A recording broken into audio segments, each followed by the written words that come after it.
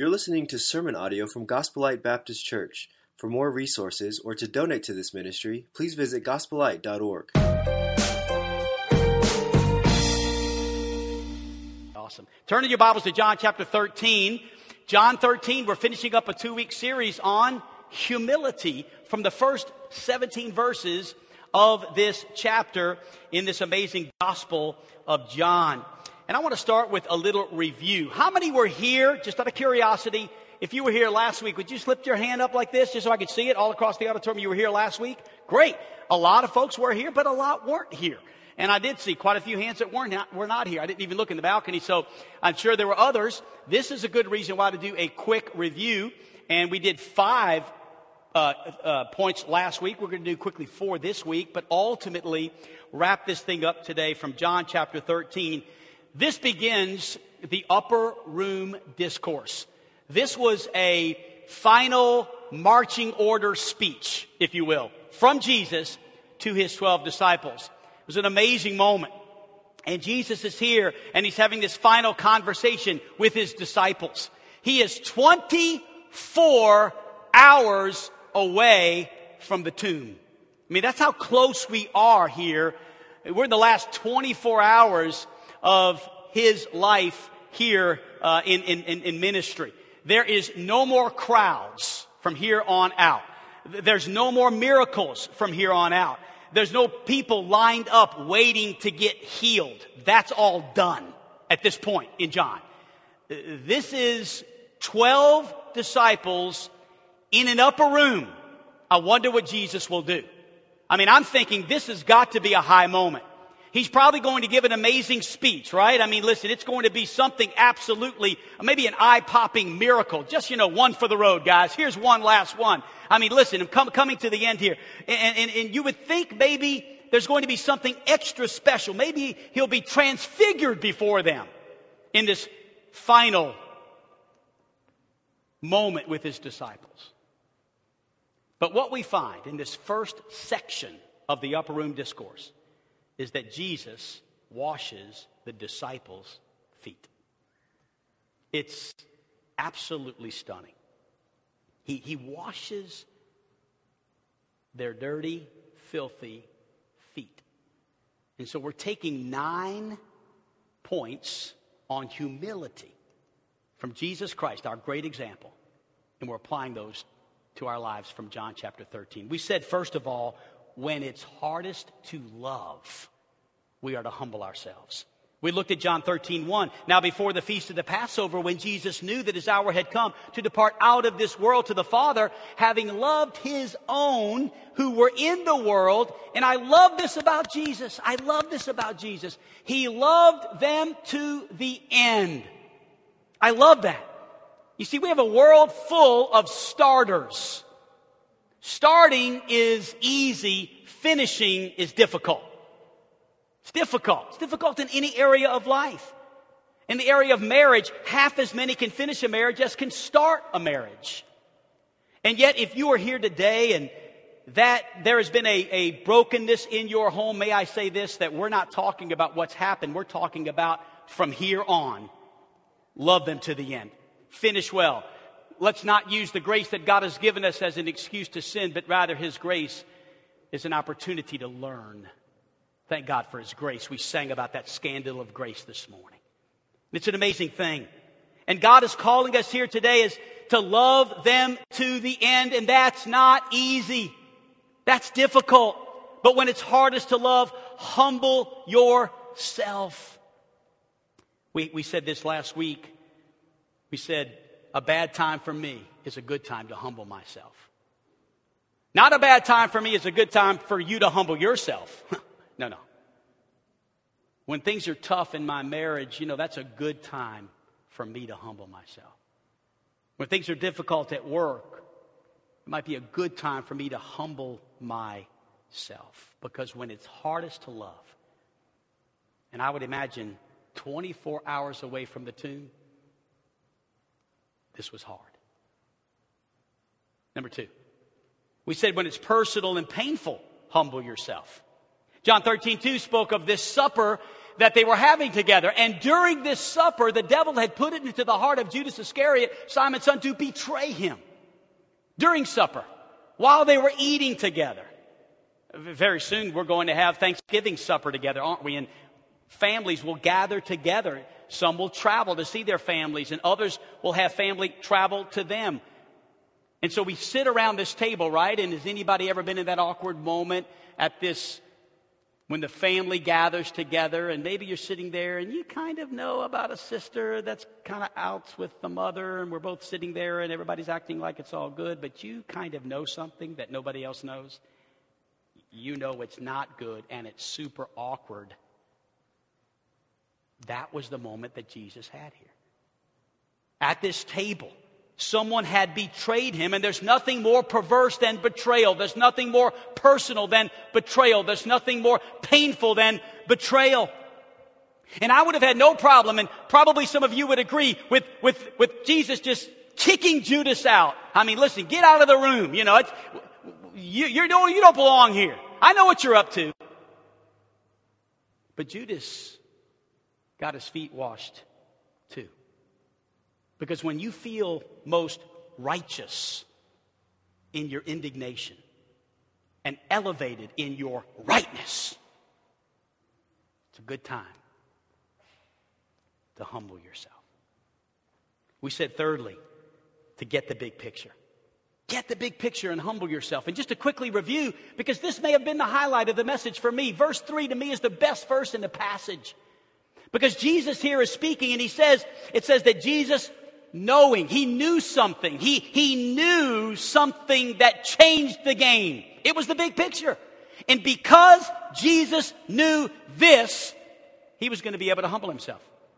He knew something. What did he know? Well, he knew, it says here, that the Father had given all things into his hands.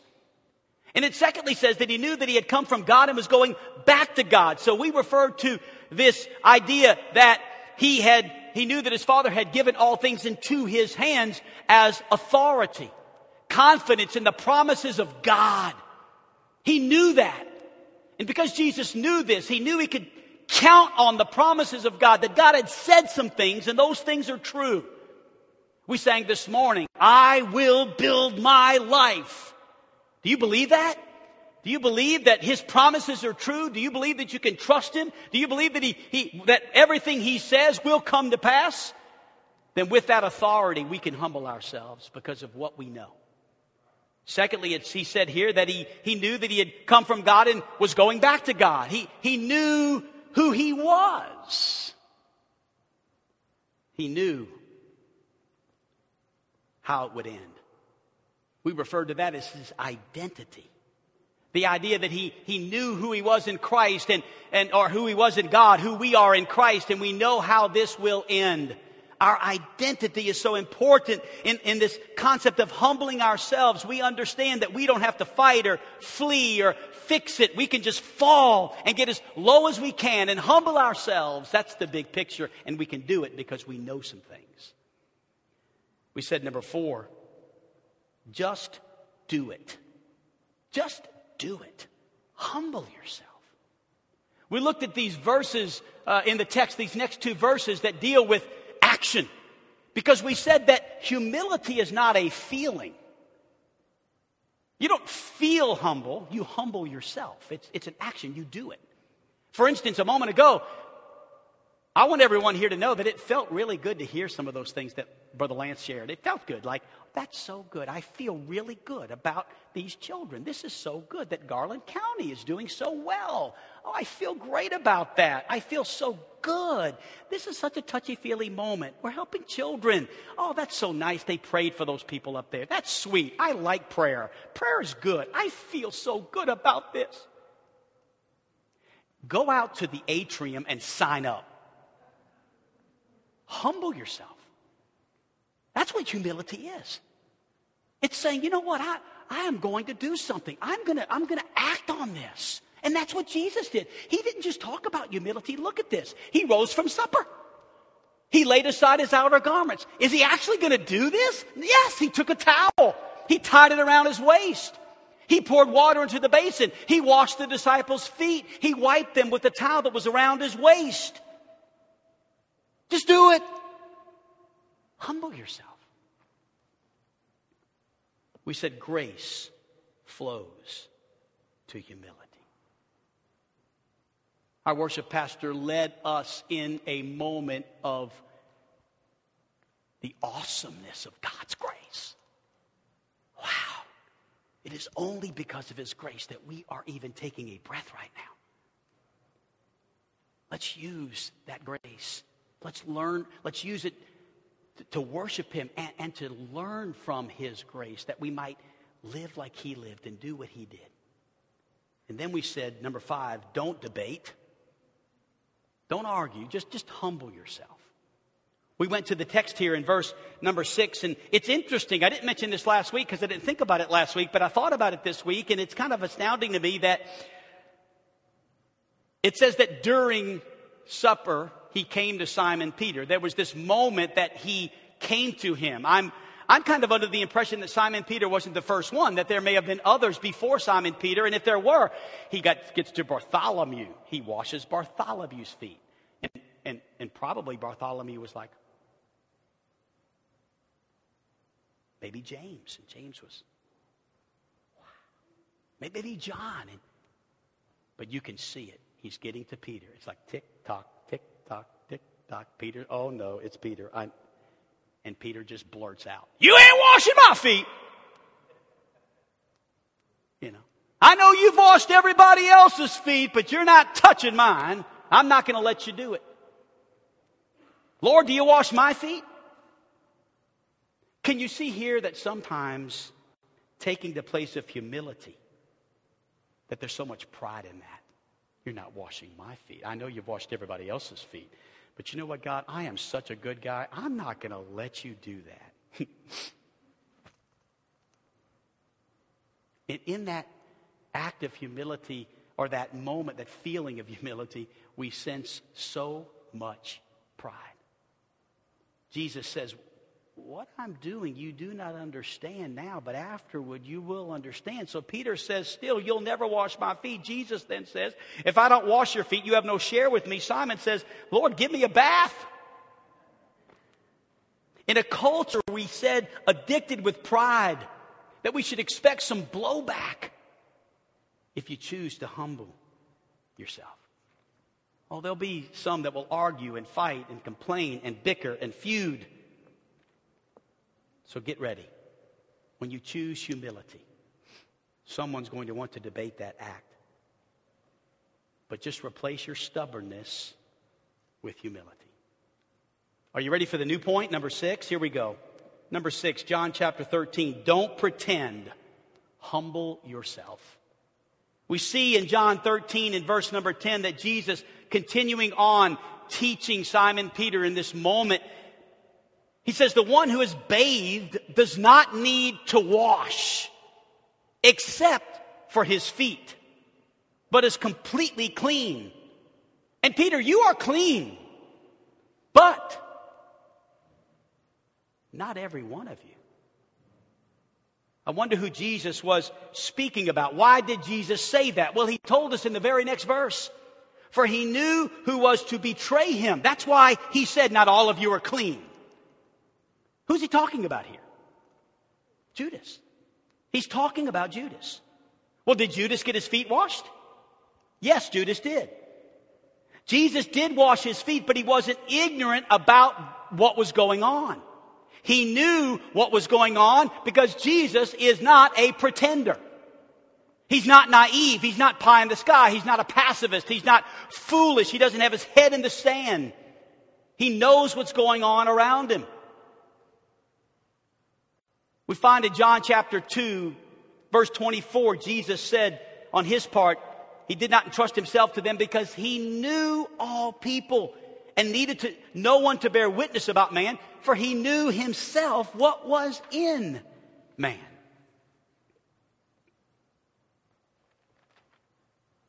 You see, humility is not weakness, it's meekness. And meekness is power under control.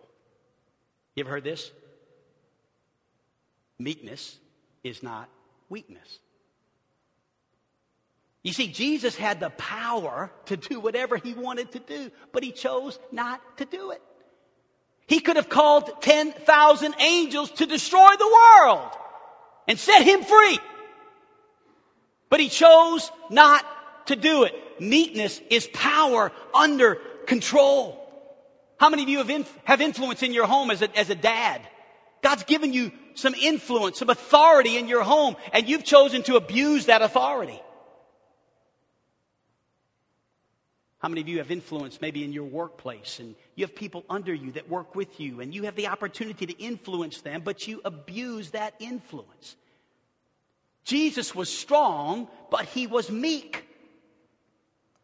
I love this statement. If you think meek means weak, then try being meek for a week.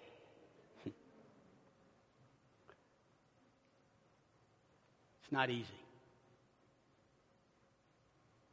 3 things about meekness and humility. Again, don't pretend. Don't pretend. Be humble.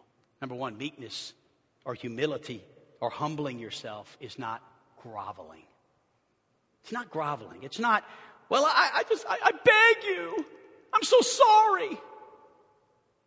You see, never overdo your humility. I'm just scum. I'm worthless. I'm the worst. Jesus washed the disciples' feet, but he didn't lick their feet.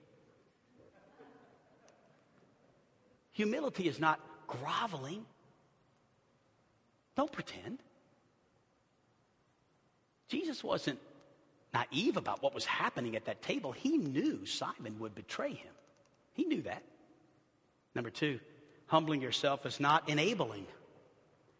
It's not enabling someone. For instance, let's give an example maybe of someone who probably is visiting our church sometime today. This happens all the time. Here's a woman sitting maybe in a situation where she is a Christian. Her husband is not a Christian. She's here in church. I'm just using this as an example, not even thinking of anyone, but it could be true. But something like this. Here's a husband who uses the weekend as a time to wind down, and uses winding down as an excuse to drink alcohol. And so on a Saturday night, he's prone to get drunk. And when he gets drunk, sometimes he gets a little violent, a little mean, a little upset. So I say to that wife, when you're driving home from the grocery store and your husband gives you a call and says, hey, pick me up a 6-pack. Humbling yourself is not helping someone else sin. You don't have to buy that 6-pack. In fact, you can stand up, but just do it with humility. Don't pretend. Jesus said, not all of you are clean, but I'm not living under some illusion here. Okay? He knew. And humbling yourself is not manipulating. And this is the one that I think I would be more prone to do, and others maybe would relate to this if we were just honest. You know, hey everybody, let me tell you how many people's feet I've washed this week. Preachers have a tendency sometimes to, it's been a tough week. I mean, I've done it. I've been there. It's been a tough week, church. Got a lot on me. But I'm here. Don't worry. I'm here. It's tough. Using humility as a form of manipulation. That's using an act of humility to gain an advantage. That's not what Jesus is speaking about here. Jesus didn't say to Judas, well, now that I've washed your feet, maybe you might rethink that 30 pieces of silver move. I see your pockets are kind of bulging there with all the money, Judas. No, he didn't do that. I think he just let things play out. Because humbling yourself sometimes means I'm just going to let play out what plays out. Sometimes whatever happens is not a bad thing to let take place. You know you've humbled yourself for the wrong reasons if you quickly revert to pride if you don't get the results that you want. That's manipulation. I was humbling myself, but it didn't turn out right, so I just had to really throw a fit.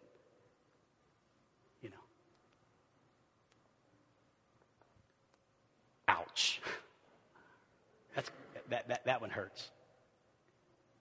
So number 6, don't pretend. Humble yourself. Number 7, set the example. Humble yourself. Wow. Jesus did set the example. Look what he did in John chapter 13 and verse 12. It's absolutely amazing. When he washed their feet and put on his outer garments, he resumed his place and he said to them, "Do you understand what I have told you?" Remember last week we referred to this comment, "You will understand afterward." When is the last time we actually heard the word understand? Well, if you look back in the text, it was verse 7, where Jesus said in verse 7, he answered and said, what I'm doing, you do not understand now, but afterward you will understand. Now, in my life, normally when someone says afterward you will understand, normally, under normal circumstances, I usually think days, weeks, months, maybe like heaven. You ever sing the song, "And you'll understand it better by and by," you know? One of these days, you'll understand. It'll be down the road, weeks, months, years, eternity. You'll finally see it when we get to heaven. And that's probably true. Normally it is. But in this case, it was like 4 minutes. You'll understand, Peter, just let me finish washing your feet, bud. And when I'm done, you'll understand.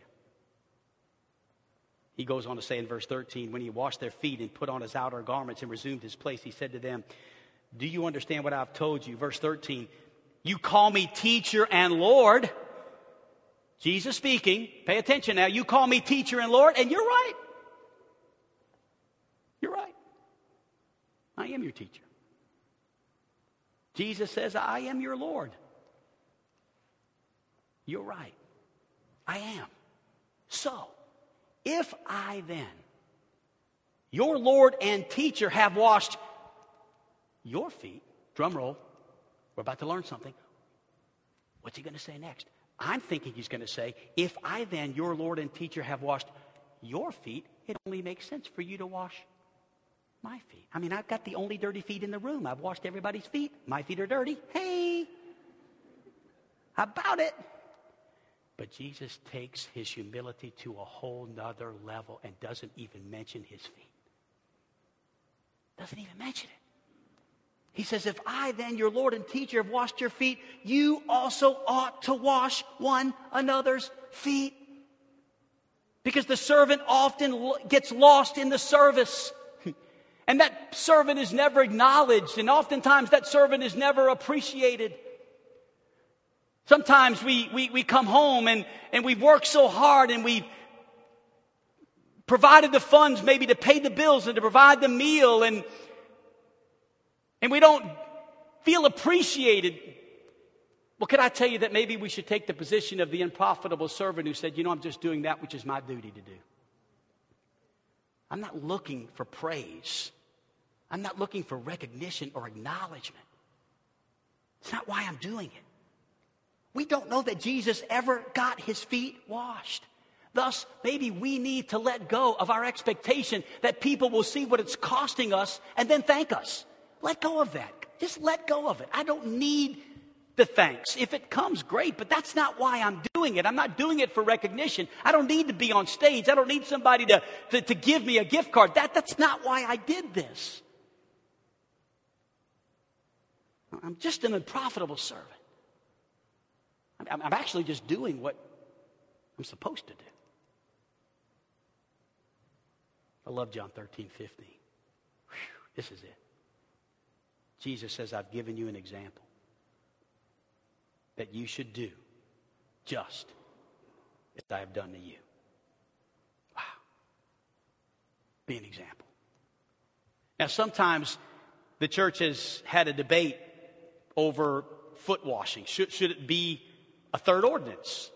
Is this something, was Jesus saying, do this, do the foot washing act? I mean, wash somebody's dirty, grimy feet in front of everybody. Is that what he was saying? We know that we have the ordinance of baptism. Pictures mean something, don't they? They do.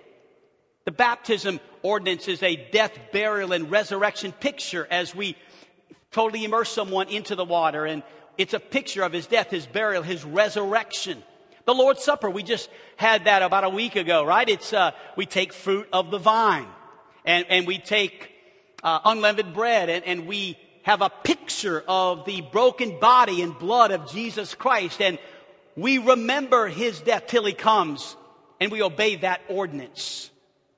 But some say, well, let's add a third. And I'm not here to argue that or discuss that this morning at all. That's not the reason I'm bringing it up. I'm just simply saying that I think I'm a little more concerned that we really do this.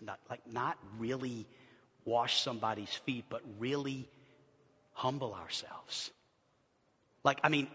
Intentionally, on purpose, put ourselves underneath someone else. Consider someone else's needs above our own. Not have to be right. Apologize when we're wrong. Take the lower place. We should not think of ourselves more highly than someone else. This is really in the Bible, and we should really do this because it really matters. And Jesus gave us the example. And because he did give us the example, we're supposed to do it. So be an example. Humble yourself. Number 8. Look at John chapter 13, verse 16. Truly, truly, I say to you, a servant is not greater than his master, nor is a messenger greater than the one who sent him. All right, you ready for the test, class? Easy test. Who is the servant? We are. Right? Who is the master? Jesus. Who is the messenger? We are. Who sent us? Jesus. So we got it right. We understand the text here. We're the servants. He's the masters. He is the master. We're the messenger. He's the one who sent us. And the servant is not greater. Listen, let's get this settled right now. You are not great. I am not great. We are not great. Only God is great. Let's get that settled. We're not important. God is important. No one here is, but God is. And that's what I think sometimes we position ourselves as if we want to be recognized. We're the ones that deserve the credit. We're the ones that deserve the praise. But a servant is not greater than his master. God is great today. He is worthy of our praise. We're not here to receive any praise or glory. We don't deserve it, but he does. Can I get an amen right there? That's a great spot, because this is not about me, you, us. It's about him. Only God is great. Number 8, humble yourself. Let's get off our high horse. Especially those of us in positions. I remember, can I confess that? I lived in an atmosphere of preachers being on a high horse. I'm actually somewhat dressed up today. I used to dress up like every Sunday, and I used to be around preachers that talked with a steeple stuck in their throat. Hello, brother. God bless you. Glad you're here. Hallelujah. And I'm like, dude, get the steeple out of your throat. You weren't talking like that 10 seconds ago, but when you got on the platform, everything changed. And it's as if we're on this high horse, and do you know who I am? Have you read the sign? I've tried to take my name off of everything. I used to have my name on everything. I honestly, if you find my name on something, call the office and say, I found something his name is on, take it off. I used to have the reserved for the pastor, I get the best parking place in the house. And then God said, why are you doing that? That's not humble. Get the stink, walk. So I walk now. Walk to work every Sunday. Honestly, I was so arrogant and didn't even realize it. I had grown up in this culture where preachers are supposed to be on a high horse and somewhat better and more spiritual and not transparent, and you can't find out that I do anything wrong because I do, but I don't. Until I learned that I'm just one sinner preaching to a bunch of sinners how we can all sin a little bit less. And see, God is great, not me. Romans 14:4 says, who are you to pass judgment on the servant of another? It's before his own master that he stands or falls. And he will be upheld, for the Lord is able. Amen? The Lord is able to make him stand. You know, back in my early ministry, late 20s, 30s, early 40s, I don't know. I spent a lot of time judging other men's servants. I spent a lot of time around the table talking about the way other servants did it, the way other churches, other preachers. Very judgmental. And in those conversations where it's very, very much not humble. Judging another man's servant. Can I tell you, now that I've celebrated my 50th birthday for the 5th time, I find myself, man, I'm just a servant of the King, and so are they, and I'm not to judge another man's servant. I'm just trying to get by myself. And just humble yourself. God can take care of that. God's in control. That's his servant. He'll take care of it. I've learned a lot in these years, haven't I? And I pray that you have too. Number 9, in closing, it's an action. Humility is an action. It's not a concept. Humble yourself. I love the finale verse here. This is the first section of verses. In fact, most verses most versions would have some sort of a transition at verse 17, right? So he ends it all by saying this: if you know these things, if you know them, right? I know some stuff. I went to church. Oh yeah, I was there. I was there on November 22nd when he did the humility thing. It was decent. Oh yeah, I learned a lot about humility. I know stuff. I know a lot. I mean, you want to sit down and let me tell you what I know? I love telling people what I know because knowledge puffs up. That's what Scripture says. But read the rest of the verse. Blessed are you if you do them. Interpretation: if you know something, big deal. Big deal. What difference does it make? But happy is the person. And I'm happy for you. I'm not happy for you if all you do is know it and don't do anything about it. But I'm like super happy for you if you know it and then do it. If these things I know don't result in me doing them, then big deal.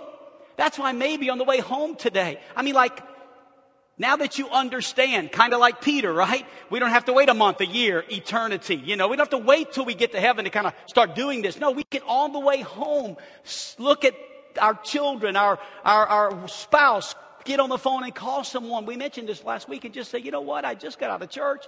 I don't want to wait till I get home. I don't want to wait till next week or till you get here on Thanksgiving Day. I don't want it to be awkward at the house.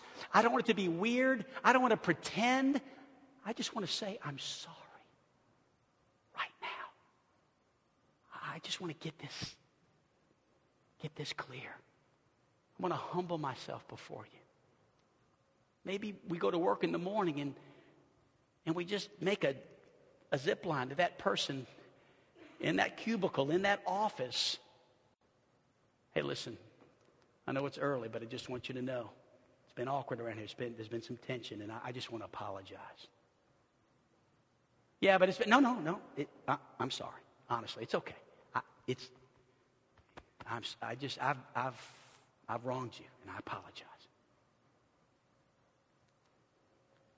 Let's do something about this. Let's stop acting like I'm important. Let's stop acting like we're great. Only God is great. Only God is important. Let's just show how awesome He is. You see, if you know these things, learning without doing leads to pride. That's what Scripture says. Knowledge puffs up. So humble yourself. But where? Where do I humble myself? 3 places. You ready? 3 places to humble yourself. In closing, 3 practical things. Would everybody do me a little favor? Can we have an awkward moment in church? Is that okay in the balcony? Let's have an awkward moment in church. Take your Bibles or your phones or your iPads or your whatevers. You ready? You got it? Hold it. And I want you to do this. I'm going to tell you where to humble yourself. Number one, do this. Just put the Bible over your head like this. I know it's weird. I'm doing it. I'm up here. You ready? Humble yourself under the Word of God. God, you said it. You said it, God.